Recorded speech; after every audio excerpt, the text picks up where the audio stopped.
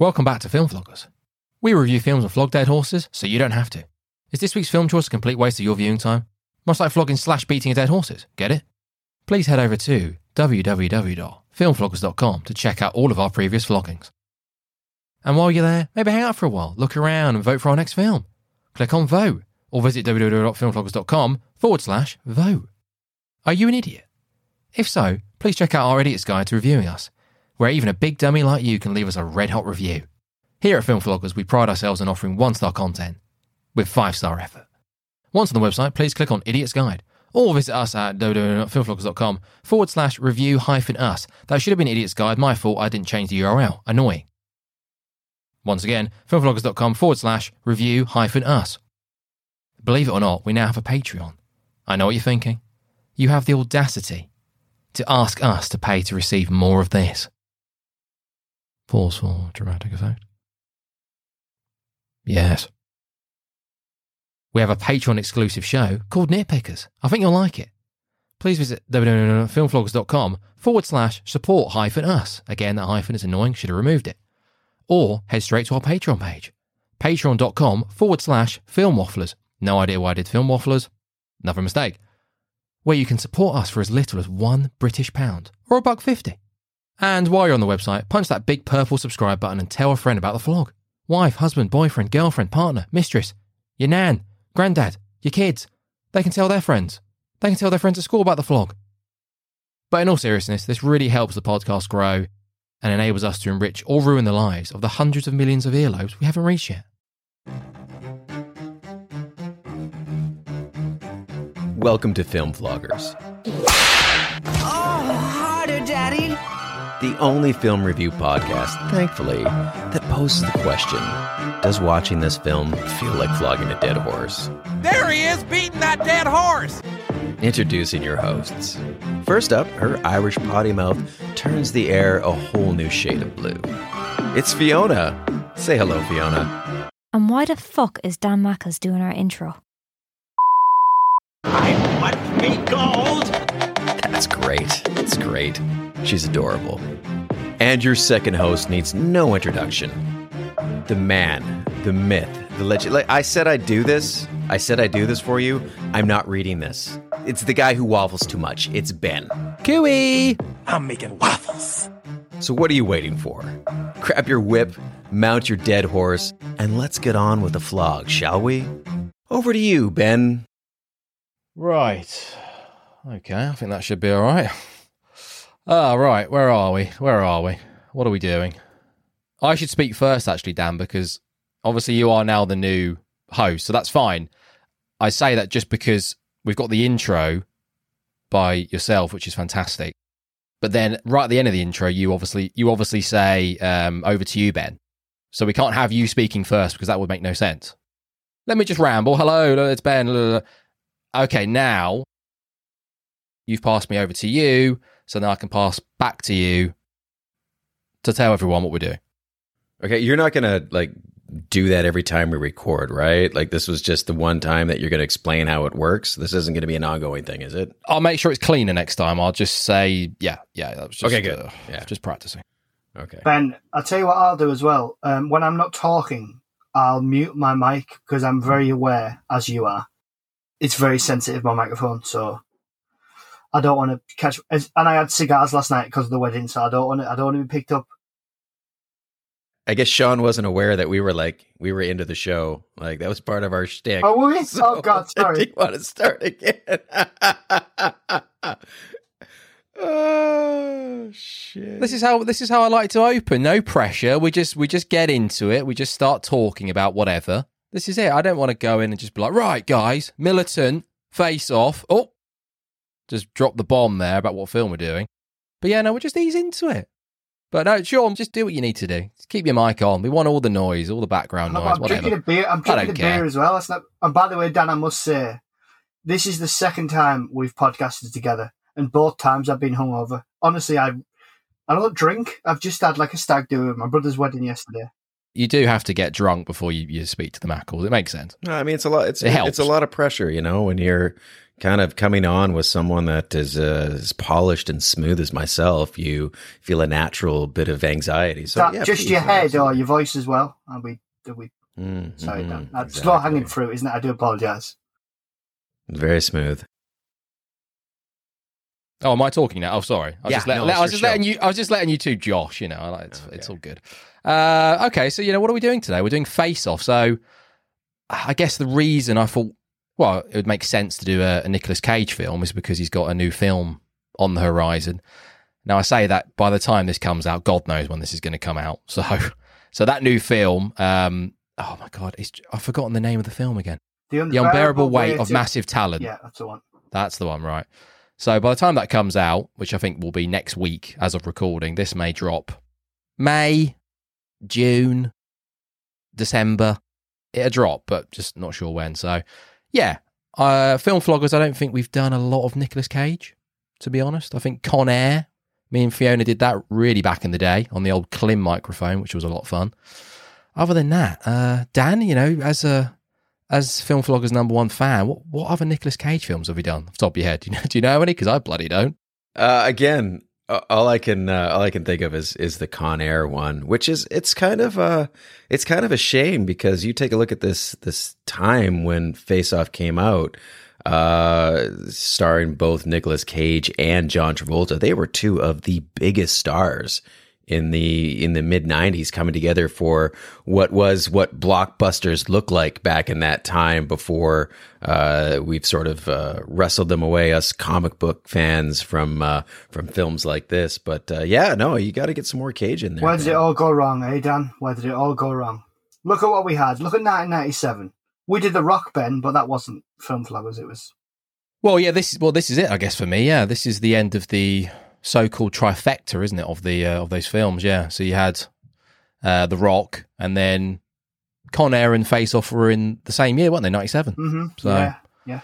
Jesus, it's a big year for Cage. That's a run, isn't it, for Cage? That is a run. Yeah. Well, me and Dan touched upon the whole 90s sort of action flick in our Die Hard 2 episode, which may or may not be out by this point. And I haven't really thought about it since, but I mentioned what it was for these action films in the 80s and the 90s, and the whole cliche of how they don't make films like they used to. I'm still not quite sure what it is as such. We'll get into it, what makes this film so good. But, Sean, is there anything? Can you answer that question? Do you know why they don't make films like that anymore? Not to upset anyone, but they don't want to upset anyone. they go out and make films like, well, for a start, we're so chocker of superhero movies. For one, there's far too many of them. Need to cut the field down a little bit, I think. And also studios have got frightened of going with an original idea, in terms of, they'd rather go with a Terminator 16 or a superhero spin-off or whatever than they would with an original film. And the 90s films as well, specifically the Cage trifecta, there's things in them that especially you wouldn't get away with doing. Well, people would moan about stuff, and we'll get into that later, but I think it's... And we'll get into this as well. They did a lot of things for real.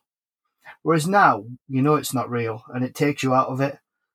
And I think it's disappointing. I think there's a reason why films like The Dark Knight have been received so well, because they're done. There's a lot of that that's done for real, rather than other things. Yeah, what you mean, like a lot of practical stuff? Yeah, CGI was still... So.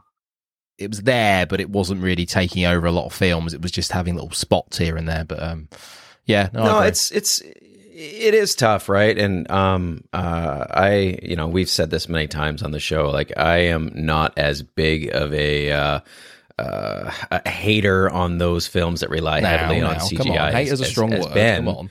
But there is perfect examples, and like you said there, Sean, The Dark Knight, where there is plenty of CGI in it, but it's used in the right ways, right? Like, they use it in ways to sort of perhaps hide things and just sort of enhance the scene, whereas a lot of films, like, I love the superhero films. I grew up where the options for watching a superhero major motion picture were slim. So the fact that the studios have taken these stories that I've grown up with and put some real serious production value into them, I think is fantastic. But having said that, I still tend to zone out on the CGI gigantic action scenes in the end, because there's just too much going on, and I think they need to bring it back. But yeah, this film Face Off, as we said, came out in 97, and again, CGI was present at the time, but having watched it last night, I couldn't see anything but the practical effects that existed in it, which again was almost charming in a way watching it back. It was a conscious decision, if I'm all right to jump in here, just because I read the trivia. I did my trivia dredge. Oh, please, Sean, dump the trivia. Come on, let's hear it. It was an actual conscious decision by them to make things for real. So, for example, the plane chase scene at the beginning, they wanted to do as a, I think it was blue screen back then. The studio and John Woo said no. The whole action sequence with Over the Rainbow, they wouldn't finance it. So he actually put his own money up, and that's the only reason that part's in it. Although there is a part in that, Ben, where you can see somebody's a stunt guy's wires as he gets yanked back. Is that the guy who just sort of seems like he takes a seat on the on one of the chairs? He sort of zip lines in and then just takes a seat and then gets blown back out of the seat. It was like, all right, he's off. It's the guy who comes down from the roof, and the bald guy, I can't remember his name. He just shotguns him, and the guy flies backwards. Oh yeah, I think it's the guy who lands in the chair and just sort of goes, yeah, this is pretty comfy. Yeah, and he flies off. Yeah, I go, yeah, what a scene, eh? What an unbelievably ridiculous scene, but well, that pretty much sums up the whole film, doesn't it? But yeah, so like again, it's so hard to look at this film objectively, because when it came out, I was a huge fan of it, man. I bought it on VHS. I remember seeing it in the theater and going, this is great. This is just amazing action. And I had a funny sort of experience with it this time, appreciating it, but also like, God damn, this is corny as all get out. And damn, it was long. What? Dan, come on. Yeah, I felt long to it. Play fair. That's interesting. Dan, it's about 45 minutes less than The Batman, and I'm not going to get into that. I'm not trying to upset you, but come on, it's long, but there's nothing superfluous in there, I don't think. What is the running time? I didn't make it's note 2 of hours it. 15, 2 hours 15, 2 hours 14. Yeah, they could have like shaved that. off half an hour easy. No. Easy. By the time they got to the boat chase, I was like, I don't give a fuck anymore. Like, can we just have some more cheesy dialogue between Cage and How was that speedboat chase? Was that a good climax? That whole climax for me? I mean, I don't know if you want to jump to the end, but I was just like, I was in full on like, this is so stupid, but this is what it's about, right? Like we've got the funeral scene, and that's going to be the whole setup for their showdown, and you've got everyone there in the church, and you're like, okay, something's going to go down, but no. They just smash cut to the church empty now, and then you're gonna have Cage as Archer, just waiting for Travolta as Castor Troy walk in. It's like, well, guys, what the fuck? Like this, come on! Like this is so just. I say much more. Just it's style over substance, and we're here for the big money shots. We're here for the slow-mo. And don't get me wrong, there was so much of this movie that I was like, yeah, I remember this is how movies were done, and I realized that this is what they were going for. Like, you take a look at the scene where Castor Troy shows up at the airport, and he's got that beautiful shot of him walking out of the limo, and he's got the long flowing coat, and it's just all style. It blows up, and he puts his arms out, and his guys remove it to put on another jacket. I'm like, why was there a wardrobe change required there? Was that really necessary? I like his little lunchbox that he has as well. Oh, I love that as a kid. Yeah. I love that as a kid when they brought it to him and he's got all his goodies in there, or when he meets up with the bald guy that you referred to as Nick Cassavetes at his like flop house or whatever, and then he brings it to him. He's got the gold guns in there. I love those gold guns. No more drugs for that man. I love that scene. Yeah, face off. The style over substance argument. Well, John Woo is very stylized, isn't he?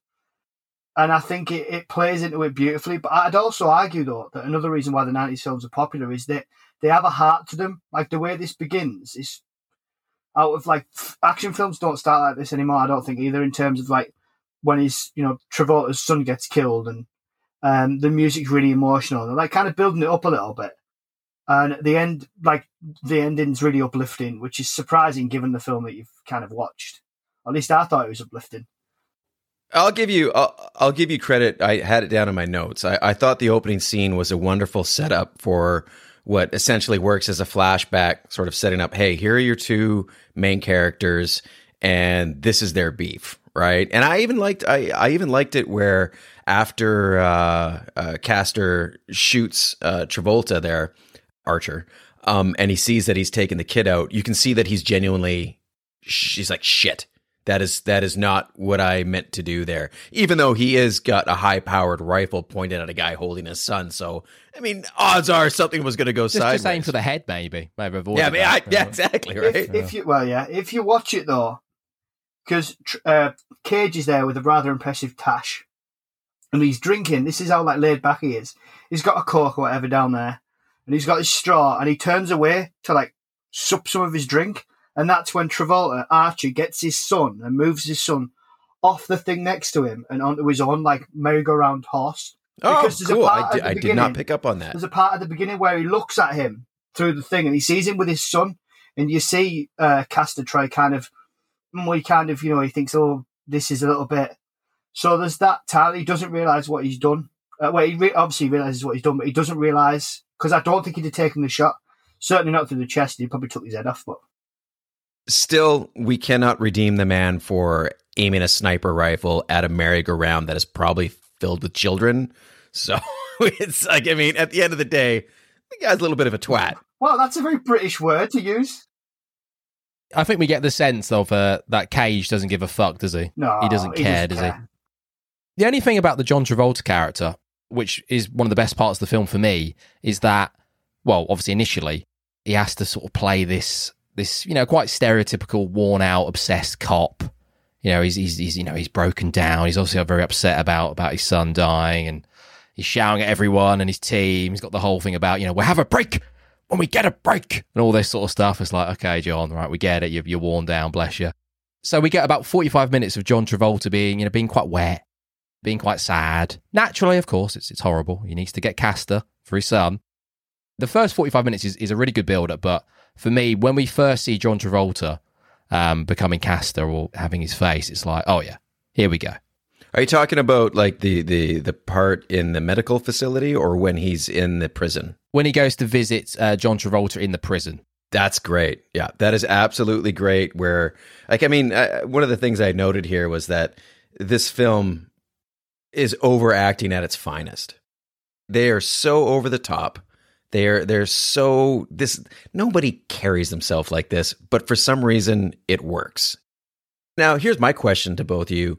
Who do you think does a better job with both characters? Like, I think Travolta as Archer is not great. I think when he transitions to Troy, it's fantastic. Where I think Nicolas Cage, obviously, when he's Castor Troy, he's just in his element. But for him to bring it down, I think he does a better job of bringing it down than Travolta does in the beginning, if that makes any sense. I don't know how you guys feel.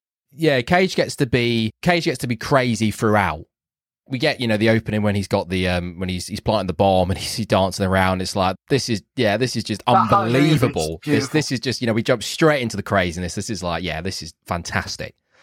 But he manages to retain that craziness a little bit, because naturally John Travolta's going through this massive crisis. His life's been turned upside down. So Cage can still tap into that pretty much throughout the film. Not as much. He's not shouting as much. He's not flipping out as much. He knows that Nicolas Cage is banging his wife, he's taken over his life, he's killed all his colleagues. He's going nuts. So Nicolas Cage or John Travolta can retain that craziness a bit more. So I would say, Nicolas Cage does both well, but John Travolta as Nicolas Cage is the star of the show. Yeah. I think his mannerisms, the way he conducts himself, the way he moves around, the way he turns his head, the way he starts speaking, he starts slowing his words down, he starts overemphasizing stuff. It's just so good. One of my So favorite moments. One of my favorite moments is when he shows up at the safe house, if you will, and Nick Cassavetes is just like, "Hey, man, Castor," and he gives him a hug, and he's just so disgusted. He's like, "Ah!" He like pushes him off. "Ah, drug dealer!" Like, he's so disgusted that he's there with those people. That just those little moments that really remind you that, yeah, no, he's a different person in the body. See, I love the flip side of it. Like, I think there's a reason about the way they perform. Apparently, you know, the scene at the beginning where they're at that convention center where they plant the bomb and they're doing that Hallelujah bit. Nicolas Cage was acting that, and Travolta was watching it, and he went. Apparently, Travolta commented when they cut the scene, "Oh, that's how we're going to perform, is it? That's the line, that's the level." Because they spent a couple of weeks together beforehand, kind of getting a few, you know, vocal, you know, like trying to look at mannerisms and things that carry across. I love that. I love when Travolta's kind of how flippant he is when he's playing like Castor Troy, when he's like doing an impression of Cage. You know, like when they said really serious things to him, like the boss is just, you know, "Oh, I'm so sorry about Tito," like his partner, his best friend. He's like, "Well, shit happens," and all this. Like I love those bits. That he's just so flippant. Yeah, Or when his boss comes in and goes, "I can't believe you gave Pollux Troy a deal." He's like, "Oh, when all else fails, fresh tactics." Yeah, winks at him. How did you guys find? So yeah, we touched upon briefly the opener with Nicolas Cage, and then at the airport and stuff, which is good. It's John Woo, it's slow mo, lots of jumping around, lots of dual wielding. It's setting the tone nicely for what we're going to get. How did you find the whole, without getting too bogged down with it, how did you find the whole actual face off, the surgery, and the actual plan itself that they've concocted to get the information out of Pollux and in prison? Do you know the most unrealistic part for me? And this is going to sound a bit funny. The bit where they're swapping the faces, right? Well, they're not just swapping one out. They're putting Cage's face on Travolta. Imagine they'd have dropped it. Number one. And two, there's a person and she starts clipping the hair and doing all the hair, right? My question is that one of the doctors who knows how to do men's hair? A barber, which is difficult to do men's hair? Or two, is that just a normal barber that they've brought in? Because if it is, fuck me, that's a screwed up job. Can you imagine? We just want you to cut this guy's hair, and then you turn up and there's this guy with his face off. I mean, that's unrealism at its finest. The rest of it I could go with, but not the hairdresser. Not at all. It's amazing the things that pull people out of a movie. That's honestly the whole place is just weird, isn't it? The whole place itself is just the idea that I get Castor Troy is now meant to be a vegetable, but you know there's no security, no one's watching this guy. He burns three people without looking too much into it. It's like what where are we? Like what is this? He burns what three going people. on? He burns three people, right? He burns Tito, is like Travolta's partner. He burns the woman who's like Black Ops or whatever she is, or Covert Ops, and then he burns like the doctor. But then, like, what about the woman and the other people that were there? Because it wasn't just those three. So it's that bit thingy there. And also, a really dark fact, I don't know if anyone noticed, the part when Travolta meets Cage in the prison and goes, "See anything you like?" and shows him his wedding ring. There's actually, like, burnt bits of charcoal and ash on the hairs on Travolta's fingers, which he's took it off, like, the charred remains. That's a bit dark, isn't it? Shows how little he cares. He hasn't even washed his hands. Oh, of course, yeah, because he gave him the ring, didn't he, to look after? Yeah, that makes sense. I think it's just a perfect example of who gives a shit. It's such a stupid concept. They did one in 2012, though. We just Dan. went with it. They did a real life transplant in 2012 to a guy who apparently, I don't know, an accident with a shotgun in his face, and they did a face transplant in 2012. So it's been done. It has, obviously, they haven't done it 10 years ago that way, so it has been done. So that's the thing about this film, which again reminded me of the 80s and the 90s, and that. And I'm not one for trying to pick holes in films. I like to think I have criticisms on occasion for certain moments in films, but not for 1 second was I sitting there thinking, that hasn't aged well, or that doesn't work for me, or I'm going to discuss that tomorrow. I'm going to really break that down, and I know the lads are going to really agree with me. That ruined the plot. It was just like sitting there, big smile on my face, just going like, yeah, Yeah, what's next? What have we got next? Oh, Nicolas Cage with no it. face. Here we go. What's this about? This is what it is, right? You've got to be willing to suspend your disbelief. And the point I was making was that, again, like you said, it happened in 2012. Fantastic. This is 1997. And the idea of not only ripping someone's face off and attaching it to someone else's, putting a computer chip in their, throat so they can sound like the other guy, and then, laser surgery to get their bodies to match is so stupid. But we just went with it and we didn't care. I didn't care. I was like, this is great, right? Yeah. Sorry, go on, Dan. Sorry. And then the whole, the whole scene where Cage wakes up, that is brilliant. That is absolutely brilliant. Where and I also like the way that they didn't really focus too much on what he looked like without his face. They had the one good shot where you can see his reflection in the doctor's glasses, but just the way he's slurring his words, and the doctor's like, "What do you want?" He's like, "Take one goddamn guess." I was like, "Oh yeah, this is good. This is fantastic." And then the reveal when Archer thinks he's gotten the information from Pollux and he's just waiting to get released. And again, this is all for the sake of, theatrical dramatics, but they open the door and there's, Travolta as Castor Troy, and just that whole scene of the two of them looking at each other, and that tension is broken by, "Ooh, wee, you good looking." I was like, This is good stuff. This stuff still holds up for me. Oh, absolutely. But I think in terms of how unrealistic it was, I mean, there was a sheep cloned in 1996, so it wasn't that ridiculous. Oh my God, Sean! Let's not get into the goddamn fucking scientific theory of it. It's just like we're going with it. Hey Dan, you can have your points. Let me counter a little bit. Ben can. Okay, but I don't really. I don't know how the cloned sheep ties into this wonderful John Woo action. Dan, I never sat there going, do you know what? There was a cloned sheep, and I can actually get myself behind the science. No, play fair, Dan. Right? You were talking about how unrealistic it was, and all that kind of thing. So I'm just saying. But no, the interplay between the characters is brilliant. Yeah, I can't argue with that. I'll argue with pretty much everything else. Thank you. I'll take that as a victory. You love it when people agree with you, but when they don't, you're like, oh, I don't like it. Like it's part of life. No, that's not true at all. I just, I think for the concept itself, it's like, what are we talking about here? Like, I mean, there's heart transplants, but I don't know how that ties into cloned sheep. Right? Like it's a crazy concept that I think if you were to take a look at it back at the time, no one would have looked at this as a realistic possibility. Even now, with the advances that we have in modern medicine. But the point of it is, who cares? Like, you just have to go with it. And I think with this whole film, you just have to take that approach. And my problem is with most films that people want to break down all the little idiosyncrasies and go, well, this doesn't make sense. That doesn't make sense. You look at this film, and just like I said, with the point with the whole fight at the end of the movie in the church, the setup for that is stupid. But who cares? It's a funeral. Like, you just got to go with it. Well, yeah, it's the Lazaro's funeral, isn't it? The guy who kind of karate chops and gives a heart attack.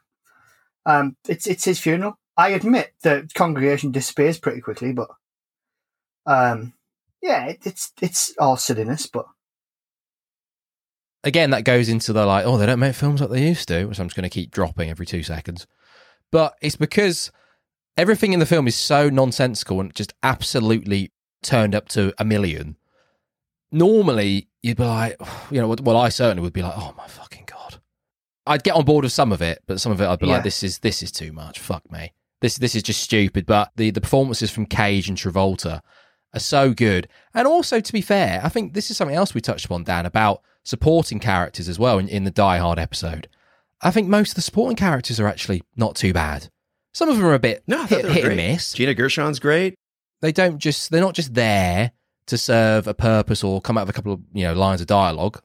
They do add to the film a little bit, and they actually are quite interesting.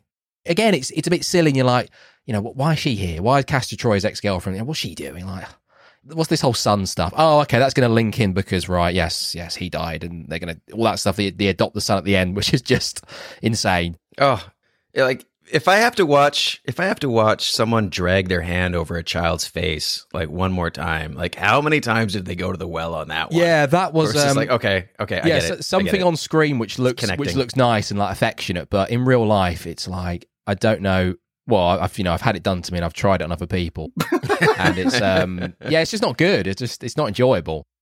It's one of those where like you look at it on screen, and it's like, oh, that looks nice and delicate. That's lovely. Just greeting people with just slapping your hand on their face, but in the real world, no, I don't think that's flying. Full stop. Well, another thing too, I don't know if anyone else bumped up against it. And again, I hate to dismiss it just because like, well, that's the time, but the sexual harassment that took place in this film was very uncomfortable. No? You were all for it? You didn't think it was weird when he walked in on his daughter and there was sort of the implication that he might make a move on a 14-year-old? No, it's not his daughter. It's not his daughter. No, the age, yeah, Christ, no. But no, it's not his daughter. Oh, let's not get into this. This is what there you go, Dan. Right, Ben. This is why people don't make movies like this anymore, because people break them down like this. I admit, and they go, "Oh, well, what about this? And wasn't this really?" And he smacked that lady's backside in the church, and you know, he said to that woman, "Would you suck my tongue? And would you be grateful?" It was so patronising to women. It took me right out of the film. That's why they don't make films like this anymore. I don't agree. I'm not saying like, yeah, I want every film to have like any bloke smacking a lass's backside just because he feels like it. No, that's not on. But is it worse that she seemingly enjoyed it? Does that make it worse? Well, to be fair to her, she was in a position where she had to, right? Like she's an agent, isn't she? An undercover agent. Oh no! So sorry, no. Right at the start, when sorry, excuse me. Right at the start, when Cage is spinning the head round and he's dancing and he goes up to the woman and grabs the tushy and starts doing one of the most iconic faces of all time. That was the thing as well. It's like, well, there was a lot of people there who saw Nicolas Cage wearing that cloth and dancing around. It was like if one of those could maybe just come forward or knew Castor Troy, we're like, oh, he was actually just dancing around the convention centre actually last week. I don't know what he was doing, but yeah, I don't think he's a priest or anything like that. Yeah, I think he's a bad guy. This is what happens when you break down the facts. So they didn't catch the fact they were in Los Angeles because he was walking around this massive centre with loads of people making a big show of, bopping his head. They caught him because his brother went and paid for the plane, presumably in the little back office, and it's like, he's just paid in cash. And it's like, really, that's what's got you caught? Not dancing around? No, again, it's I'm not admonishing the film for doing what it did, because that's what it was. I believe, was this an R-rated film? Yeah, it's 15, I think. It must have been, because of the violence and the sexuality, and I think there was quite a bit of cursing in it. Well, again, that goes into it, doesn't it? Again, mouth. Like, this sort of film, if it comes out today, it's a PG-13. It's a 12A. It's like, that's not flying. It's not working. Like, it's just not working. And if this film comes out today, it's a 12A. It's a PG-13. 100%, which again just adds to the problem. I get it, to make more money, to get in front of more people. You got to tone it right down if you're going to do that. Yeah, but as you said in Logan, the pair of you, and more so Dan, it neuters films somewhat, because films that should, like look at the new Morbius that I haven't seen, but I've had friends who've seen it who've said, well, you hear too much off screen. It's all, and yet the comics are all really bloody because it's a guy who becomes a vampire, kind of. So they make these decisions based on money, and then it doesn't work for them. Like Logan was one of the highest rated, R-rated films. Same with films like Zombieland, but they have to fight for the studios to let them make that decision. I think there's much more studio interference as well now. I think that doesn't help, because maybe in the 90s, even though in this film, John Woo had to argue with the studios, I think now, because there's so much money behind them, so much more, and films have to make 500-600. That's the thing, right? Yeah, they have to make 500-600 million, 700 million. Like $1 billion is nothing now, and I know ticket prices have gone up ridiculously, but they've got to make that much money now that if they don't fly straight away, then it's, I don't know. Well, we're also in this weird state where people aren't flocking back to cinema, right? So look at the rubbish that's on though. Sorry, too much, but go on. What's that? Just a lot of the stuff that's on. Like, I don't think we're in a golden age of cinema. I'm sorry. Personally, I really don't. I think we're in one. I don't know. I don't think a lot of the stuff coming out is is particularly good. We're certainly not in the 90s, are we? Yeah, but you gotta remember too. This may be a product of our age, because I go back and I revisit this. I love this film when it came out. When this film came out, I was in my 20s. Much like a lot of the other films that you hear me wax on poetically about, they were films that I connected with when I was younger. Now, I introduce someone who's in their 20s now to a film like Face Off. They're like, "What is this garbage?" They like Ben, for example. I give you a hard time about Raiders of the Lost Ark and stuff like that, because you didn't connect with it perhaps at the right time, right? So a lot of people that are going to movies now, like, they'll sit there and go on about, like, a kid will see Morbius and go, "I loved Morbius," because maybe it was one of his first viewing experiences in a theater. And I think some of it can be a product of where we are when we see things. And it's like, we keep saying it here, like, they don't make movies like they used to. It's like, no, but they didn't make movies like they did in 1997, like they did in 87 and 77 and so on and so forth. And that just may be a generational thing that we all deal with. Yeah, I see your point. It's a good point, especially in terms of, the changes across the 70s, the 80s and 90s. You're welcome.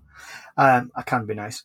I think it's just the marketplace. Like, it's saturated with superhero films, extended universes. It's too much, and it's like choked. I wouldn't say it's choked the life out of cinema, but it's not done particularly well. And I don't know. It's just such a. And then there's TV series that link in, and there's like, I don't know. I think it's about how people are now, like. Or maybe it's a generational thing again. Like, people seem to be so divisive. They either love it to the ends of the earth, or they're like, I don't like it at all. Can't stand it. There's very few like that are in the middle of, well, this was all right, that was all right. I think that's a product of the social media age that we exist in. Probably, yeah. Where everyone can give their opinion instantly. Whereas, back in the day, if Ben and I walked out of Face Off and I was like, "Oh, it was great," and Ben would be like, "Oh, it was stupid. I thought it was dumb," the conversation ends there. It doesn't live on for eternity in a digital form on a social media app, right? It just would disappear into the ether. But I don't know, because I am torn. Like, I'll give you that. I think the superhero genre, and I love that stuff. I love everything that's taken place with not everything, but the existence of the MCU, and the fact that we've got TV series that tie into it, from someone that grew up reading comic books and having these stories that were linked over many different series, overarching over lots of different stories. I think it's great, but I will agree that, it's reaching a point where we're at critical mass. Like, there's going to be a shift, and maybe like the Westerns have come and gone in yesteryear. Maybe the superhero movie is going to fall victim to that. But yeah, there's not as much variety that you find back in this time. Anyways, just my 2 cents. How does your son compare some of these films? So if he's seen some of the recent Marvel films, or any film in the last 10 years or so, compared to, I know you've started to try and introduce him to Indiana Jones and some stuff in the 80s and the 90s, I'm assuming, as well. Is there some films from the 80s and 90s which he just goes, yeah, stupid, not getting it? I've tried to expose him to most of these things, like, altogether. And he's still at an age, like, I don't know about you guys, but it takes a while, like maybe till you're like 12, 13, you start getting out there with, being social with people of your own age group, where you start to develop like, I think maybe this sucks. When you're at his age, he's 9. Like, he likes most things that we sit down and watch, right? So I don't think he's looking at it from, I think the only time I've ever heard him comment on the quality of a film was when we were watching Aliens, which he absolutely loved. He's like, this is one of the coolest movies I've ever seen. But there's a scene where they're coming down to the planet and the drop ship is, coming out of the Sulaco, and there's a very obvious composite shot of the drop ship in the foreground with the surface. And it's very jarring. And he just said, "Oh, wow, that sure looks like an old movie." But other than that, no, he digs Indiana Jones, and he's still young enough into the adventure at all. But something like this, Face Off, like, I've shown him some shit that you probably shouldn't show a 9-year-old. but I don't think I would show him Face Off. There's just there's too much going on that I think a young mind would have trouble absorbing. That's good though. That's warming the heart to hear that he's already picking up on dodgy CGI. I'm proud of him. That's good. That's good stuff. Yeah, I don't want my dad. I don't want him going to me, Dad, what's rape? Why is he trying to make a move on his daughter? I'm not ready for those conversations. No, I was just talking about CGI. I do agree. That really you're not happy with that. You're really triggered by what took place with the sexual assault in this movie, eh, Sean? Oh no, hang on. Sorry, I've mixed up this. Hang on. So when earlier on I was talking about when Castor Troy, who's in Travolta's body, goes into his bedroom and like checks out what is kind of looks like his own daughter, but isn't his. Yeah, that's uncomfortable as hell. But then there is an actual like almost an assault scene where there's the guy in the car and he smashes it. Like that was a lot. Speaking of rewatching it, Dan, I'm with you completely because that part where the guy's in the car, like the punk or whatever the hell he is, you know, with his daughter. Yeah. That was much stronger than I remember. I thought, like, you know, thinking back to a That's scene, pretty harsh, eh? I was like, oh yeah, he kisses her and like tries to cop a feel, and she's like, no, pack it in, and then he smashes the window. But no, he's actually like, he says something like, hold still, and it's like, whoa, that was a lot darker than I remember. What a deranged move that is. So they've had a lovely evening together. You know, they've gone to the movies, they've had some dinner, or they've just sat in the car and watched the stars. And then he goes, you know what? I'll go for the sexual assault in the driveway. Her dad being a cop. That's what I'll go for. The head of the FBI. The head of the FBI. And then the bit. It gets worse. This is what I talk about. People probably. I don't know if they did because no internet and stuff in the 90s. But there's a scene after that where Travolta turns around. It's anyway. The Travolta character, right? Turns around. I keep getting mixed up with these fucking guys. And anyway, so who looks like Travolta, right? Says to his daughter like. A line, something which is horrific when you like think about it. He says, "If you dress up like Halloween, ghouls will try and get in your pants." Oh. And she says to him, "Oh, that's great, Dad. Somebody tries to like attack me, and you blame me." Like if that was done in a film now, oh my God, there'd be mobs. There'd be like, well, do you know what was even worse than that? Victim blaming and this that and the other. So it's like Grease. Like you watch that back, and everyone dances to it at a wedding. It was on last night. Disco away, dancing away, Grease lightning, and it's like Grease has got some problems, doesn't it? Did she put up a fight and all that? And you're like, whoa, this is, There's that part of Generations that don't age well. I thought the Halloween gag was pretty good. That was a funny line. I thought it was a funny line, but the part that I found jarring was when he's he hands her the butterfly knife, and he says, "Next time, let Trevor take his pants down." And it's like, next time. Was going to get another date with this guy? I would assume the relationship's over at this point. You'd think, wouldn't you? Yeah, it's very, very. But I will say this though. We'll move on from that subject. But talking about how generations change, right? I think greatness transcends generations, and I've written that down, right? Because I think some of my favorite films are from way before I was born, like One Flew Over the Cuckoo's Nest, 1975. Shenandoah, which is a Western, 1965. There's great films that were made. You know, I mean, I'm a big Titanic person, so, you know, Night to Remember, 1958. Really? Yeah, have you not watched my podcast, listened to my podcast at all?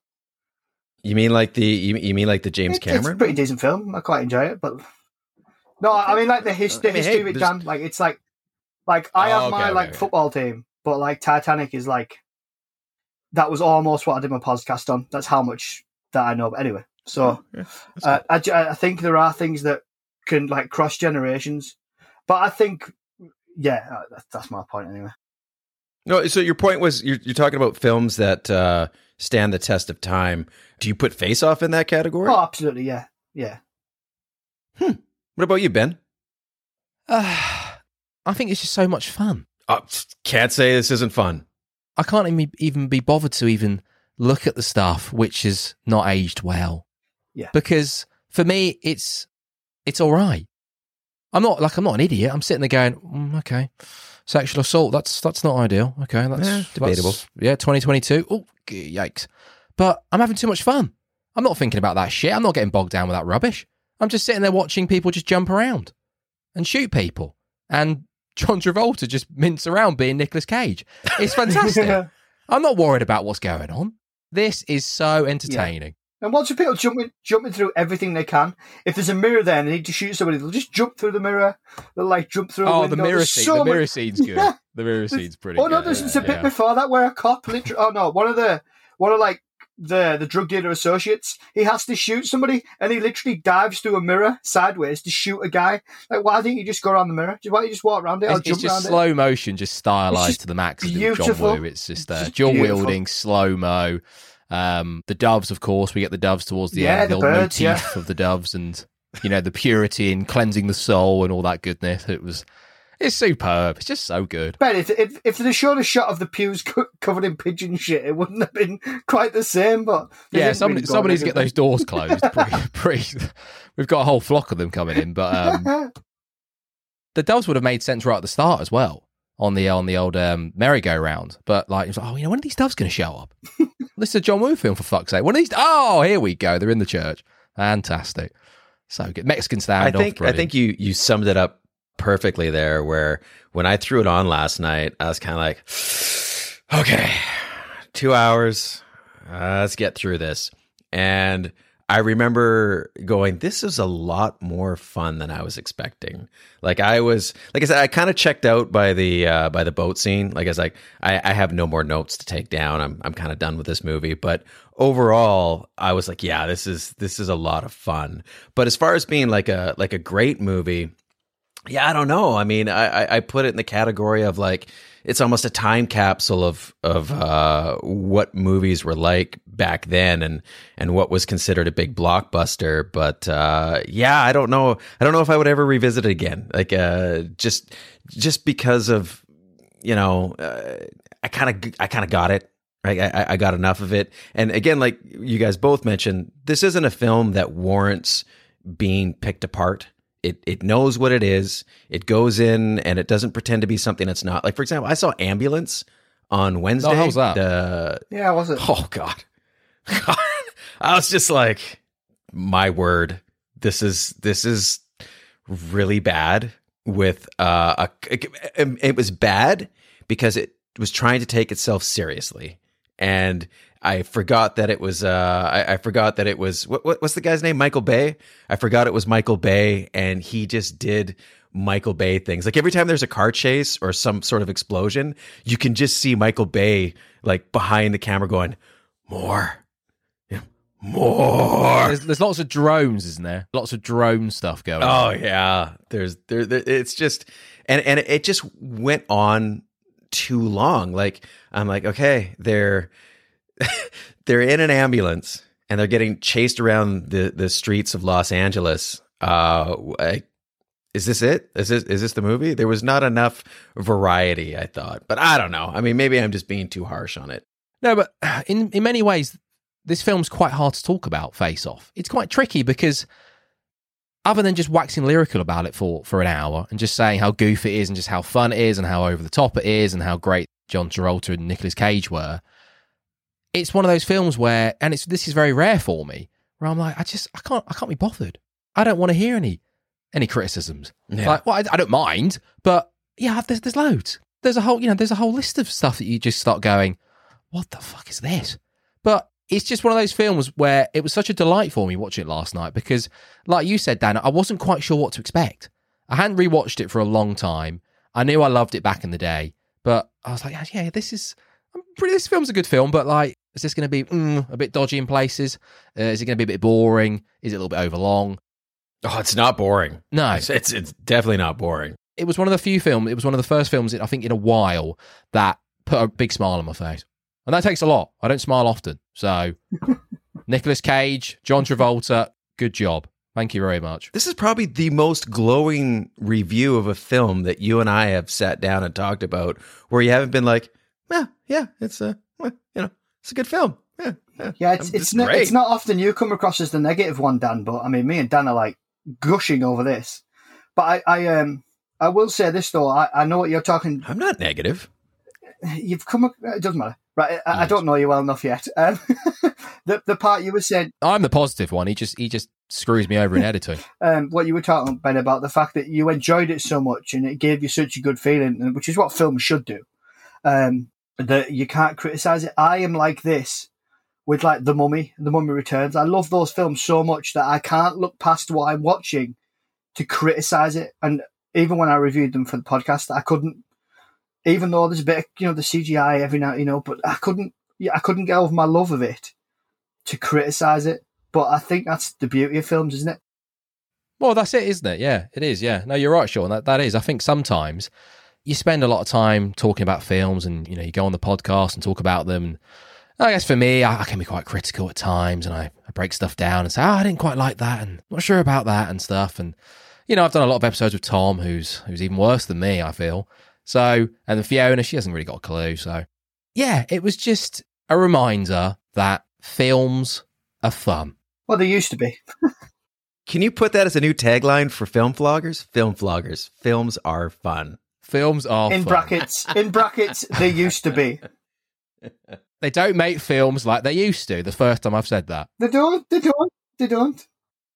But this is the part that I find frustrating. And you feel like I attacked the scientific validity of this film, and I apologize because that's something you clearly had near and dear to your heart, Sean. But the both of you guys, I tend to find that, especially Ben, and again, Sean, I don't know you that well, but I was going to ask Ben if he was going to shit on this, which he didn't, which was surprising.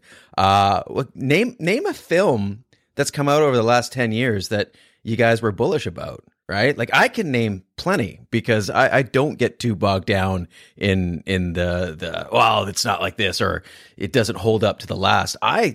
Much like Ben's motto, films are fun, and I enjoy getting lost in the experience of going to the movies. So guys, here's a challenge. Out of the last 10 years, you name me your favorite movie that you've seen. Whew. Well, sure, you can go first. No, I can't, mate. That is a... I'm quite bad on the spot. That's a difficult one. Sorry, Sean, if I could just interrupt for a second. I have just thought of 5 films on the spot, out of nowhere. So ignore future me. He's crazy.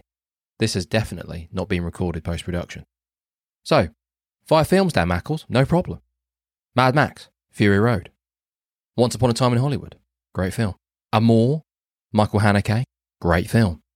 What else? I'm definitely not scrolling down my list that I found on the internet. What else? Prisoners, Denis Villeneuve, fantastic. Another Round, oh yes. Thomas, Vinterberg, is that the one? Great film. Okay, one more. What else have we got? We've got... What else do I like? I just like so much stuff. It's just hard to narrow it down. Parasite, that's an easy one. That's a good film. Anyway, sorry, Sean, for interrupting you. Back to you. Well, 2012 was a Dark Knight Rises. That was all right, but...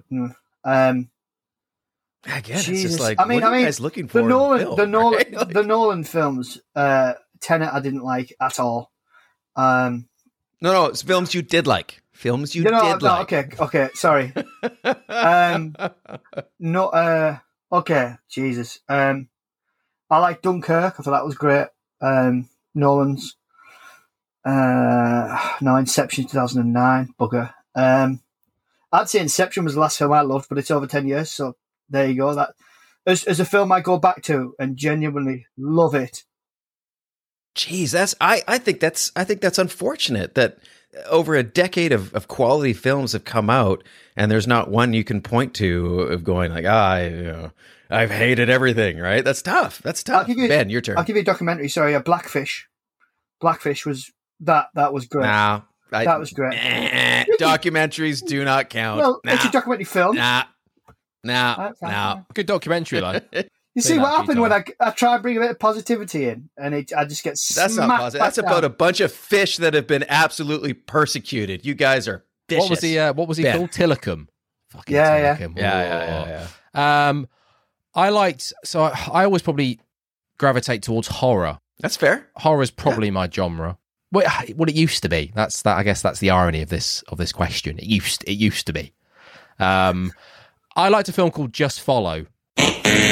Oh, sorry, no, sorry. It Follows? It Follows. Christ almighty. I liked it that much that I forgot the name of the film. It Follows. Yeah, that's good. I've seen it quite a few times now, so I would struggle a little bit to rewatch it. I'd rewatch it for the podcast. I'd love to talk about it, but yeah, that was a really good, almost throwback horror film for me. Mm-hmm. That was really enjoyable. I thought it was good. I'd say it, but it wasn't. It wasn't amazing. It was okay. It was okay. Part 2 was. Oh, I loved it. I was actually going to say that, Sean. I absolutely loved it. Wow. It's one of those very rare occasions where everyone wants to shit on remakes and reboots. That one was infinitely superior to what came out with the miniseries. And obviously they could do more than what you could do with network television. But yeah, I loved it. And like the Marvel films, man, Guardians of the Galaxy, I adored it. I think what they were able to achieve with Infinity War, it's amazing. Like those are the kind of, and I guess too, it's what you're looking for when you go to the theater. I'm looking for that. I'm looking for that excitement and fun that brings me back to how I felt when I was a kid. And again, tying back into this film here with Face Off, it was fun. I want to sit in a theater with a big box of popcorn and enjoy myself. And I think this one is a great example of that. Films have changed. They're not about fun anymore. But the people, it's not so much us. We want fun, don't we? We all want fun. We all want entertainment.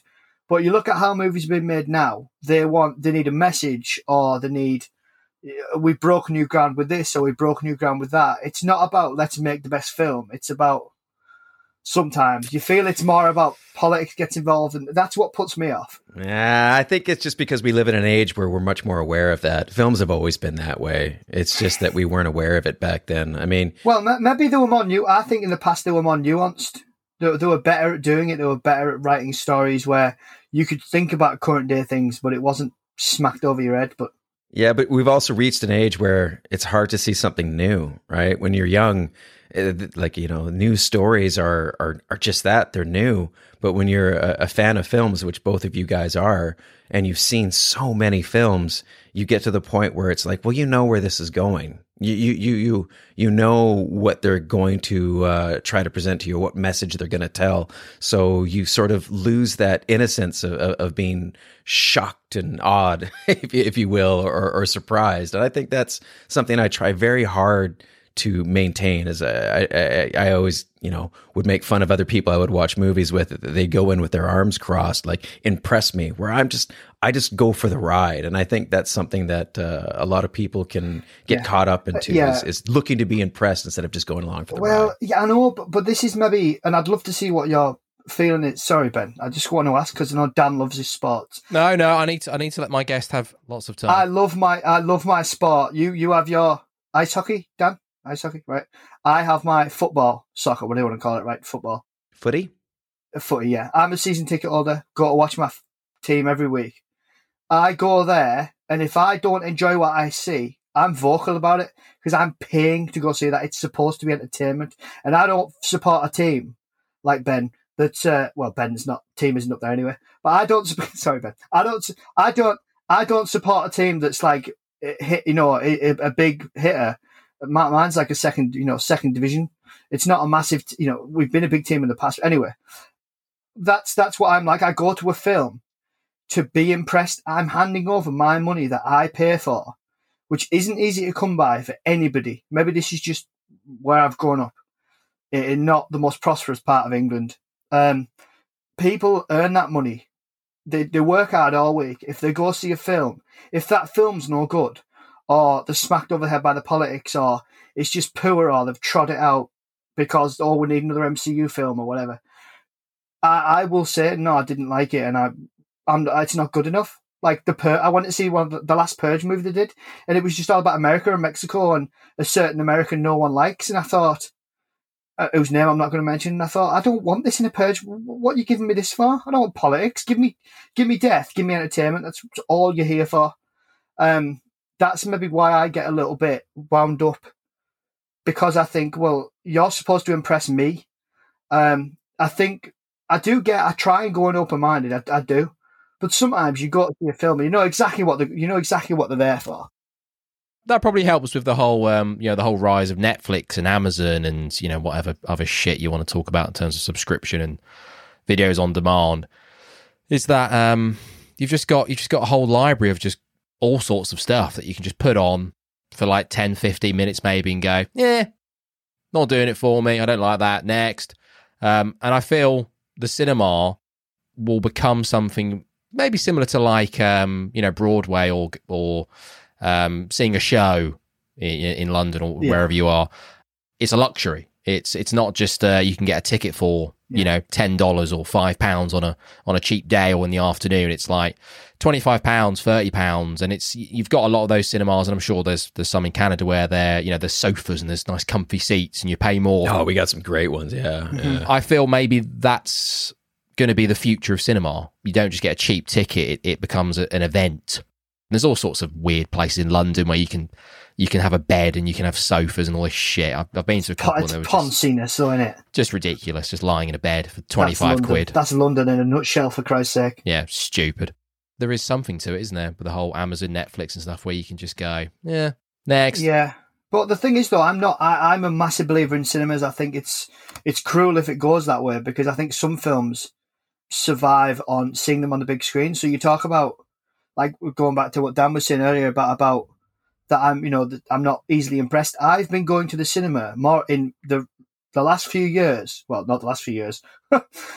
Forget what's been going on. In the last 5 years, I've been going to the cinema because the cinema chain that's one of the ones near me does what they call flashback, and you can go watch an old film. So in the last 5 years, I've seen That's cool. Saving Private Ryan on the cinema. I saw the 2009 Star Trek. I saw The Shining in cinemas, which is unbelievable. I saw, what was the other one I saw? There was Dunkirk, I think they brought that out. I saw Titanic in 2012 when they brought that out in the 3D re-release. So I'm not against going to the cinema or paying that money, but I go and see films that I know are going to be good. I think the quality of films is generally lower. I think they're thrown out now. I equate it back to like PS1, PS2 games, because that's my age, right? When PS1, when they came out, you got like some quality's awful, but you got like the Die Hard trilogy and, the films like the World Is Not Enough, Tomorrow Never Dies, the Bond film, the Bond video games. The quality's terrible, but the love behind them, because they were so difficult to make in terms of the music and the storyline. I think we've maybe, I think that's how films have gone. It sounds like to me, Sean, that you're stuck in nostalgia trap. Like you want to feel the way you did when you were that age, when you go to the cinema, and it's hard to replicate. And I again, everyone's gonna get whatever they want out of it, right? I more often than not, again, I'm 46 years old, man. Like I've seen so many films in the theater, but I can still get lost in the wonder. I can still go into a film like whatever the next Marvel film's going to be and be thoroughly entertained by it and taken away on the story. Yeah, no, I love I went to see Spider-Man. I went to see Spider-Man No Way Home. I didn't think it was great, but I walked out of that cinema. No, I didn't. But I walked out of it feeling really happy. I enjoyed it. And I thought, oh my God, that's how films are supposed to make you feel. Yeah, there was lots of nostalgia bit in it. So you're probably right. But it was great.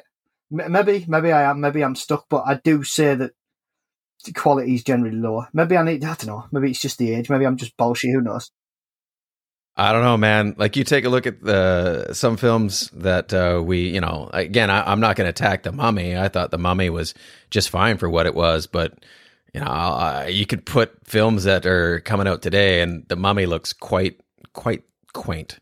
But it's different because you have an emotional connection to it. But we could get lost down the state of cinema and where it is and where it's going. But do you want to give ratings for this one, Ben? Or are we at rating time?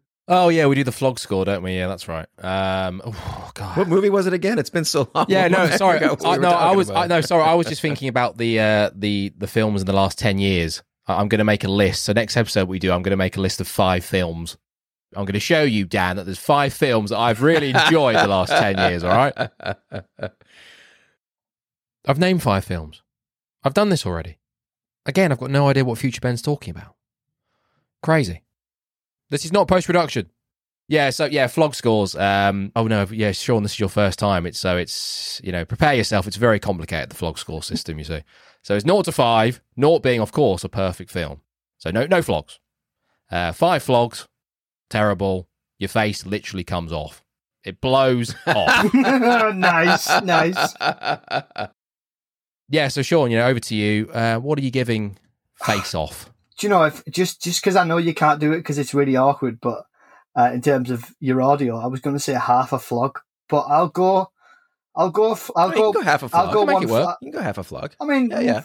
I'll go half. I can't think of a way this film could be any better. Yes, it's insensitive at times, but overall, unbelievable. Loved it. Dan? Well, again, it's tough because we were talking about the last time. I think we were rating Die Hard or whatever. Like, say you'll give one movie, so many scores, and you'll be like, how does this one compare with this other classic? But for what it is, for the time and the kind of film that you're expecting and what it delivers on, yeah, I think. Again, I'll rate it to how I felt watching it last night. I'll give it a flog and a half, and that second swing's really light. It's like a light little tap. It's like a secretary walking by Sean Archer, and he's giving her a little tap on the bum. Oh, yeah. So, but I think it delivers on what you want, and for that, yeah, I'll give it 1.5 flogs. No, Kelly Clarkson! Ben? Yeah, I think I'll go in the middle. I'll give it 1. That does seem a bit high. No, I think 1. No, Kelly Clarkson! Yeah, that's that. Yeah, and that's fair. Yeah, because we're not comparing it to like one of the greatest films ever made, but Dan, we're not getting into Star Wars. A zero white film is like, what is a zero white film? So it's, no, I think 1's reasonable. Oh, Dan, I completely forgot to mention, actually, just before we finish off, Dietrich, there was a joke on Twitter that I made quite a while ago about how you reminded me of a character. I don't follow you. Off Face Off. I don't follow you on Twitter. So yeah, Dietrich is the gentleman in question, and is that Nick Cassavetes? yes, that's correct. Yes, if you'd agree, but there is a resemblance of sorts there. Did you own the earring? Do you have the earring? I was never allowed. I thought about it, but I was talked out of it, and I am grateful. I'm grateful for that. Right. Good looking man. Good side character. Enjoyable. Very enjoyable. Yeah. Oh, he's a director too, isn't he? I believe he's a director. Oh, is he now? I can't name anything else he's been in, but he directed The Notebook, of course. The Internet. Not post-production. I believe he's a director. Yeah, if I'm not mistaken. But anyways, Ben, that was fun. Thanks for having me on. It's always a joy, especially to talk about a film that you weren't mediocre on. It was pretty fun. Really fun. No, I enjoyed Die Hard too. I enjoyed that. That was a good time. I don't remember. I usually zone you out near the end of the episode anyways. So next up, everyone, Star Wars Episode 1, The Phantom Menace. No, Is that right? Who are you bringing on for that? Because it ain't me. Well, obviously it's me, you, and special guest. No. Mark Hamill. No. Yeah, well, Sean, absolute pleasure having you on. I hope you'll come back. It's pretty weird over here at Film Vloggers, as you've found out. But please do tell the huge listener audience where they can find you, and just spend the next 10 minutes just naming every single place they can find you. Every podcast hosting place, just name them all. I want to hear them all. Well, sorry if I talk too much. It's only my second or third time guesting. Oh, no. That was more of a reference to an inside joke that we had. Yes, Sean, I'm with you, about something. It's an inside joke I've got with a few people. Bless them. Right. No, sorry. Sorry, I thought me and you had a special relationship, but no, never mind. we've got jokes about Dan. Sorry, no, not about somebody else. Dan's still here. He's not left yet. He's still here, so just be careful. Is he still here? Is he still here this time? He flew off on my one. Anyway, so he'll stick around to say bye to you. Anyway, I'm Sean. I do review it yourself. I do everything to do with films, documentaries as well, which are great. And whatever I fancy, TV series I'll start kicking off with. You can find me on Twitter. It's @yourselfreview, and we're on Instagram. You can find us on Good Pods, Spotify, Apple, etc., all those kind of things. What do I do that's different to the million other film podcasts? I don't know. I'm a bit grumpy, very hard to please, obviously. I'll vouch for that. I like it. It's good. yeah, so thank you for having me on. It's been an absolute pleasure. No, good fun. And I'm sure we can all get together again. And I can just sit back and watch you two go at it. It's fantastic. I love it. No, good stuff. Yeah, that's that. Face off. Face off. Rate, your review, subscribe. We love Bunny. We love Bunny. We love Bunny. Rate, subscribe. Where's the review? Where's the review? Rate, review, and subscribe. And tell a friend. Or two. Please leave Bunny and Fiona a review. They offer 1-star comment. They offer 1-star content with 5-star effort. Leave us a review. Do it again. Leave us a review. Louder. Leave us a review. Tony. Leave us a review. Tell your friend. Okay, go again. Shout again. Tell a friend. Tell your friend. Okay, thank you. Listen to you. Leave a review. Listen to you. Rate. Rate, agree, subscribe. Rate, review, subscribe. Rate, agree, subscribe. Rate. Rate, review, subscribe. Rate, review, subscribe. Review, subscribe. No. No, I'll tell you. Okay. 1-star content! 5-star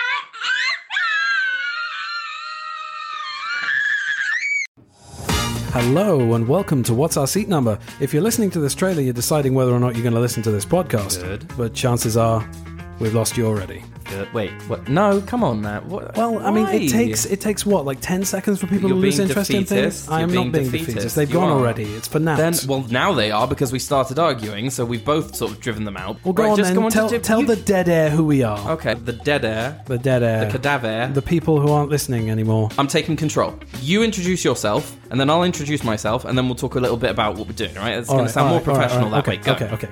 I'm Johnny Gross. I'm a filmmaker and a film fan and fanatic and obsessive. Good. Very good. That was very well done. Very professional. You sounded like you're in control and almost like you know who you are. All right then, and who are you? I'm Sai. I'm a 3D artist and a game designer, a film fan. I'm your brother as well. Really? So we're going to be talking about some of our favourite movies and hopefully some of yours as well. There's going to be trivia behind the scenes. Do you want to tell the listeners why we've called this podcast What's Our Seat Number? You really came to the right person with fielding this question because I feel that I can take this story and really bring it to life. Okay, so one time we went to go and see a film in the cinema and I asked, what's our seat number? Fantastic. Was it good?